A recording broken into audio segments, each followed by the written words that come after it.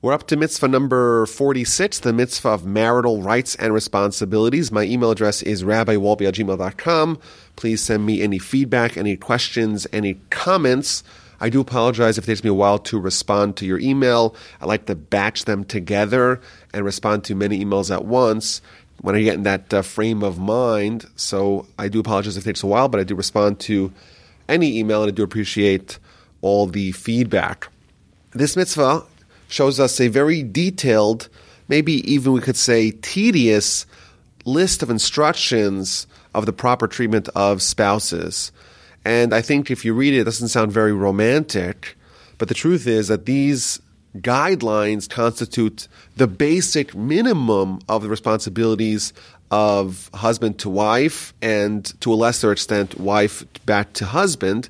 And I think it does provide, the infrastructure, the scaffoldings that will ensure that the relationship will have continuity and will flourish. And I think as a way of an introduction, we could say that the Torah teaches us that every relationship is really a combination of the seriousness of the relationship, the commitment, the responsibility, the fear, if you will, and, of course, of love. And we know that our relationship with God is a combination of love of God, which is a mitzvah in the Torah, and of course fear of God, which is also a mitzvah in the Torah. And those two together, the love, the positive emotions, married together with the fear, with the seriousness of the relationship, that ensures that it is a relationship that can have continuity and that can have longevity and that will flourish.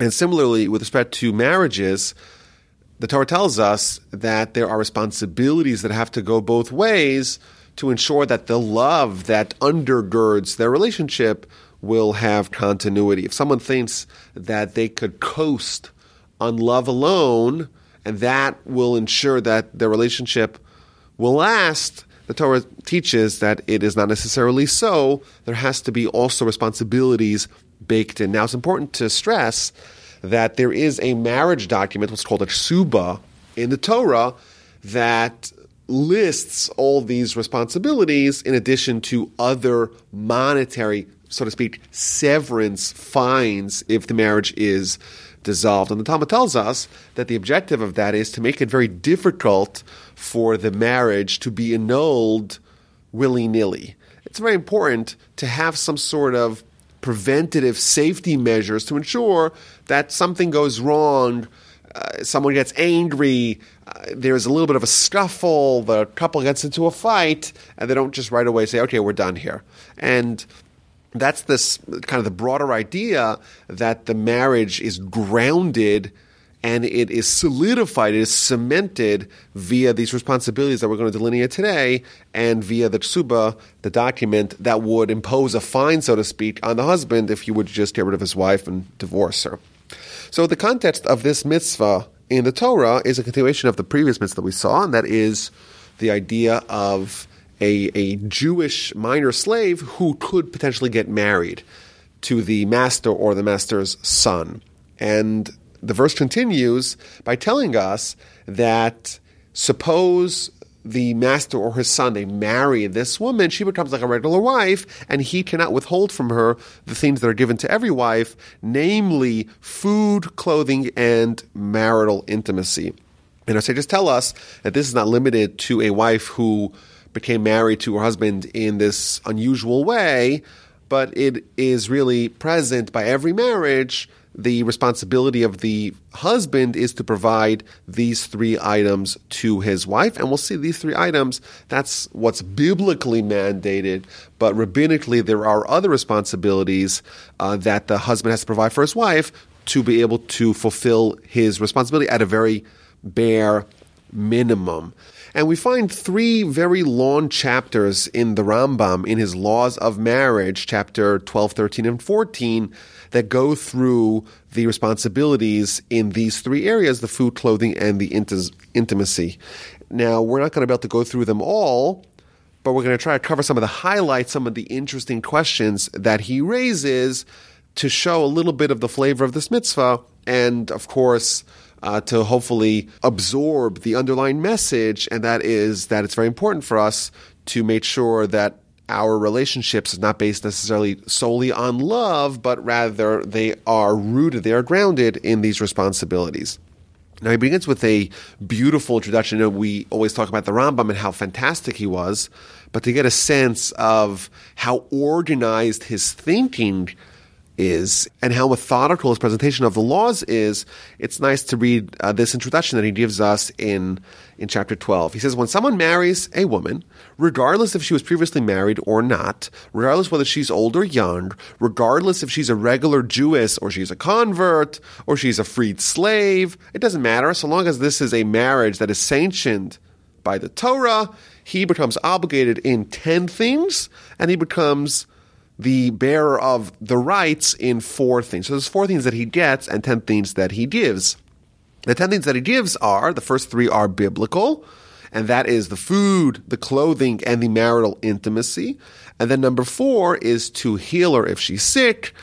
And number 5 is to redeem her if she is captured, if she's taken hostage, if she's kidnapped. He has to buy her back, to bury her if she dies, to feed her beyond the basics, that she could use his home, that her daughters can be also covered by the estate if he dies, and that her male sons do inherit her severance package, so to speak, in her tzuba if she dies.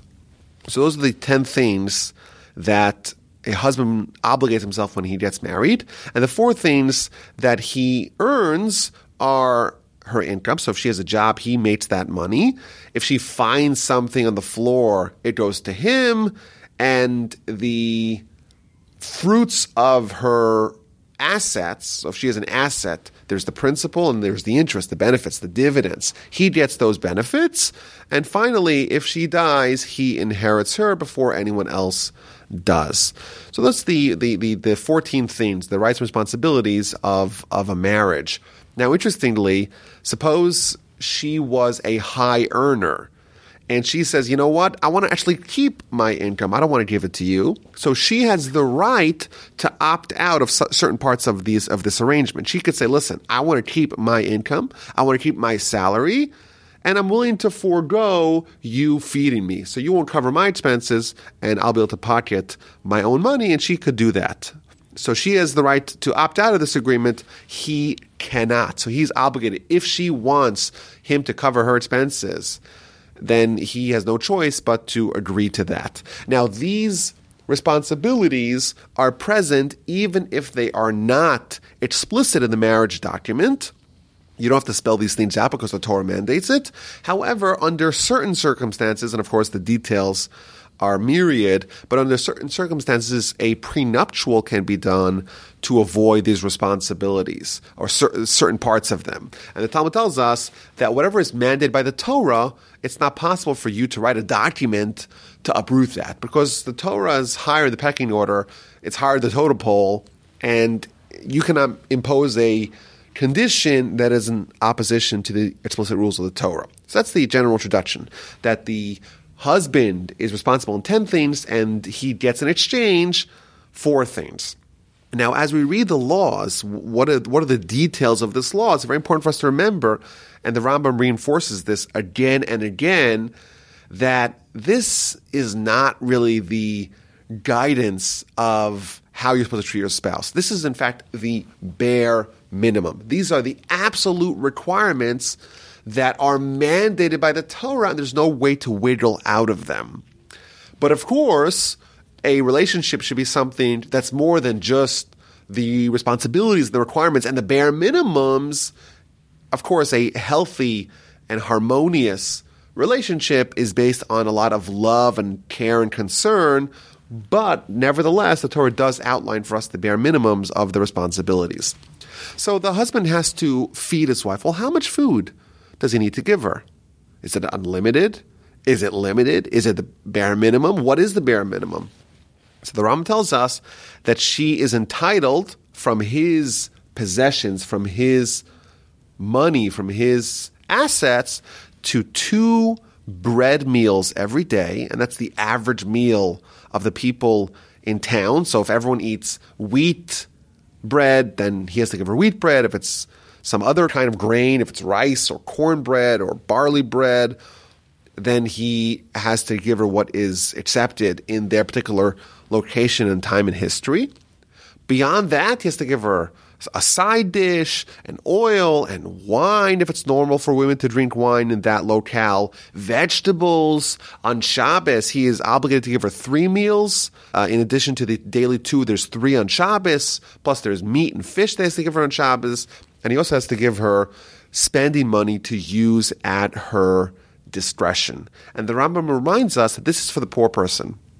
This is someone who has nothing, is destitute. This is the bare minimum. Suppose the husband says, I cannot afford even the basics, and she says, you know what, I'm demanding you give me these basics. She could compel him to divorce her and to pay her ksuba severance if he cannot provide even the basics. This will be grounds for her to say, you're not executing your duties, you're not fulfilling your duties, and therefore I want out, and he has no choice but to divorce her. That would be compelled by the court.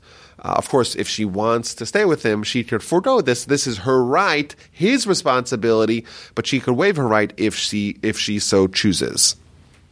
Now, the Rambam deals with an interesting question. Must the husband and wife eat together? Could she demand that he comes home and has dinner with her? Or could he say, listen, I'm giving you the food and you eat it on your own. Don't force me to eat together with you. So, again, this is another example of the fact that he's not talking about the ideal situation. Hopefully, the ideal situation is that they share bank accounts and they share bedrooms and they share mealtime together and they share their life together. But the question here is about the minimums and what is mandated and what is mandatory. Can she mandate that he eats together with her those meals? And the answer is yes and no. On Friday night, on Shabbat, they're obligated to eat together. That's a requirement, but the rest of the week, it's not an obligation, even though it is encouraged. And the Rambam goes on to talk about other laws. What about the leftover food? What about feeding children? There's an obligation to feed the children as well. What if the husband goes out of town, doesn't leave clear instructions, doesn't leave necessarily enough food for her for the duration of his trip? So the halacha is that we can seize, i.e. the court can seize his property in order to feed his wife and his children under certain conditions. Okay, so those are some of the laws about feeding one spouse. What about clothing? That's chapter 13 of the Rambam.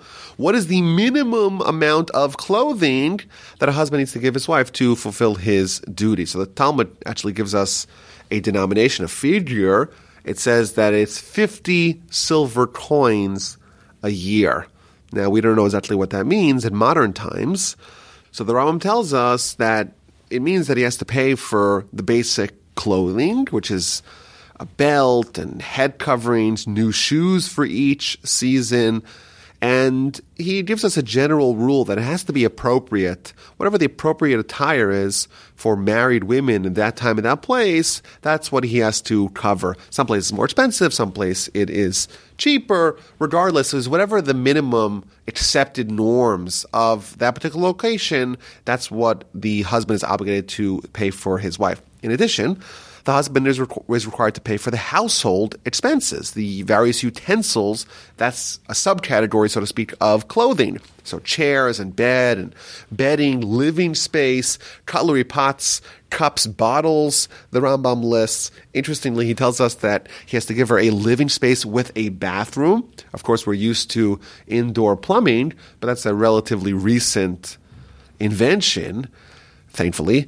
But in antiquity, you would have to have an outhouse. So part of the responsibility of providing a clothing and living expenses would be to provide a home or living space with a bathroom, with an outhouse, ornaments, other pretty colorful clothing to beautify herself. That is all the bare minimum by even a pauper.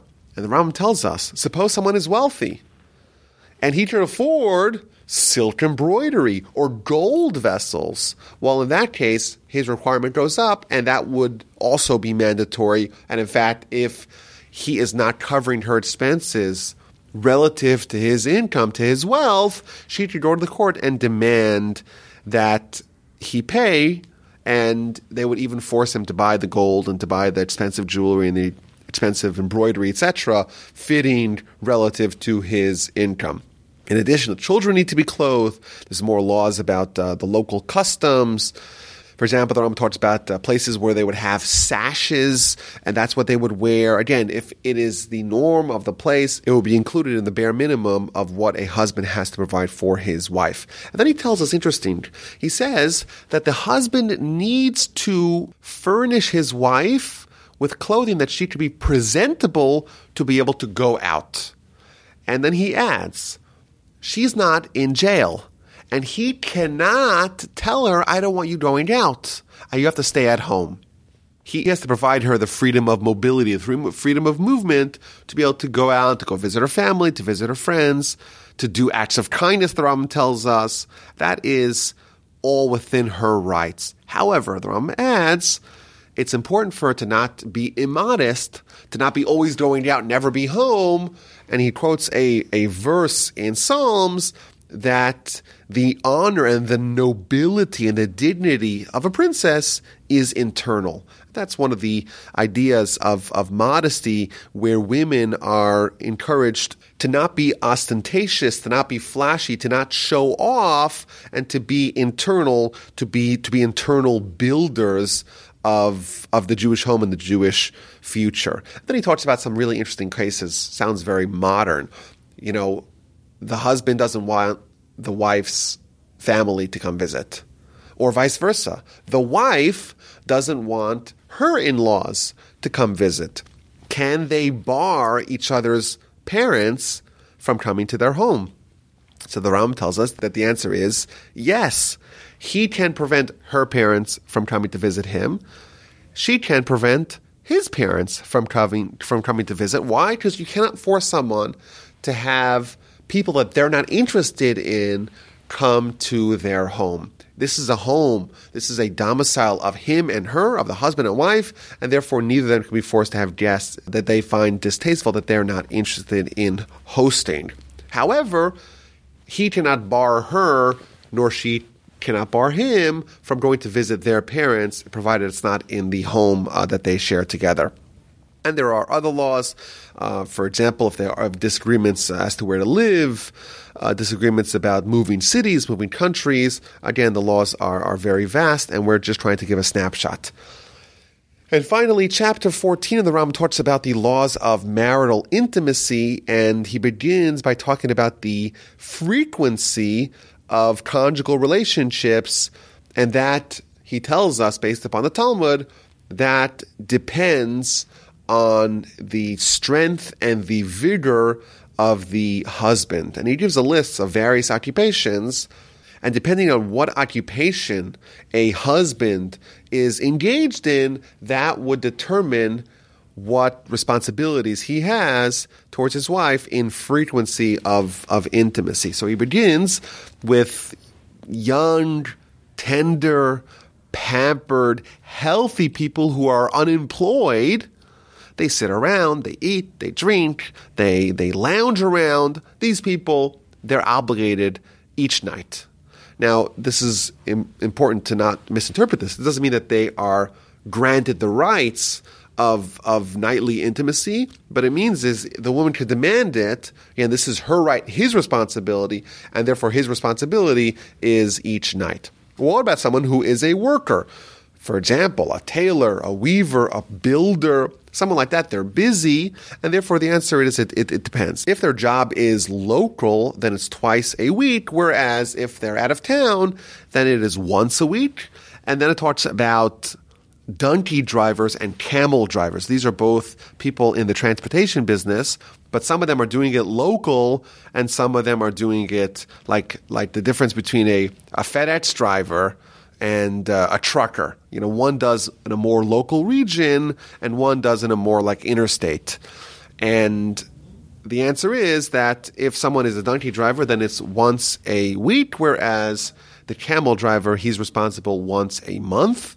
And then it talks about sailors. Sailors, of course, who travel for very long times at great distances. Their minimum responsibility is once every 6 months. And finally, Torah scholars who are engaged in Torah study. And the Rambam tells us that someone who is engaged in Torah study, their strength, their vigor on a physical level becomes diminished, becomes weakened, because Torah, of course, connects us to our spiritual half, and as a necessary byproduct of strengthening your spiritual half, you are weakening your physical half, and therefore the appropriate frequency of intimacy of a Torah scholar is once a week on Friday nights. And then he talks about what happens if the woman wants to determine what kind of career her husband uses because she feels like it infringes on her conjugal rights. So she can stop him from choosing certain careers. She cannot say, don't study Torah because I want to have a greater frequency. He talks about polygamy, really interesting questions that are brought up over here. What if the husband is sick and he cannot perform? Then he is given a 6-month grace period to either heal or to find some other way of making her happy. But if she insists on having a fully functioning husband and he cannot perform, then after 6 months she could demand a divorce, and that would be sufficient grounds for the court to enforce that. It talks about what if the woman says she is not interested in being with her husband. She is so disgusted by him. She's so nauseated by him. She doesn't want him to touch him. So in that instance, she cannot be forced to be with someone that she finds so distasteful, and he could divorce her, and in that case, he would not need to pay her ksuba, her severance, because it is her who is opting out of the marriage. He would want to stay with her, and therefore he's not responsible to pay for that. What if she is withholding intimacy from him because she wants to pain him, she wants to torment him? Then we try to get them to reconcile, and eventually if they cannot reconcile, then a divorce would be necessary. And the Rambam concludes his delineation of these laws with a few interesting questions. What if the woman has an illness and the medical bills are very high? So we said earlier that the husband is obligated to pay for her medical bills. And now he gets the bill and he says, you know what, I'd rather just divorce her and avoid paying the bills. Can he do that? So of course it does not sound to be very ethical, but the question is not about ethics. The question is about rights. Is it okay? Would it work? Would a divorce in that instance work? And the answer is yes. He can divorce her and extricate himself from this responsibility. However, it is improper. This is not the proper way to behave. However, what if the woman is kidnapped and the hostage takers demand an exorbitant ransom and the husband's like, I'd rather divorce her and free myself from being on the hook to pay for this? And in that case, he cannot divorce her to free himself from redeeming her, at least the first time. Suppose the woman is a serial kidnappee. She constantly gets kidnapped and he has to pay for the ransom, and she gets kidnapped again and again. In that case, she can be divorced and he could just pay her a severance and she could use that to redeem herself. He would not be required to continually pay this ransom if the woman is a serial kidnappee. In addition, he's responsible to bury her. Included in that is to pay for the related expenses of the burial. In some places, the Rambam tells us they used to hire like criers, people to mourn over the dead. If that was the local custom, he would have to pay for that. And if he refuses to pay for it, we would seize his property to pay for the burial and all its associated costs.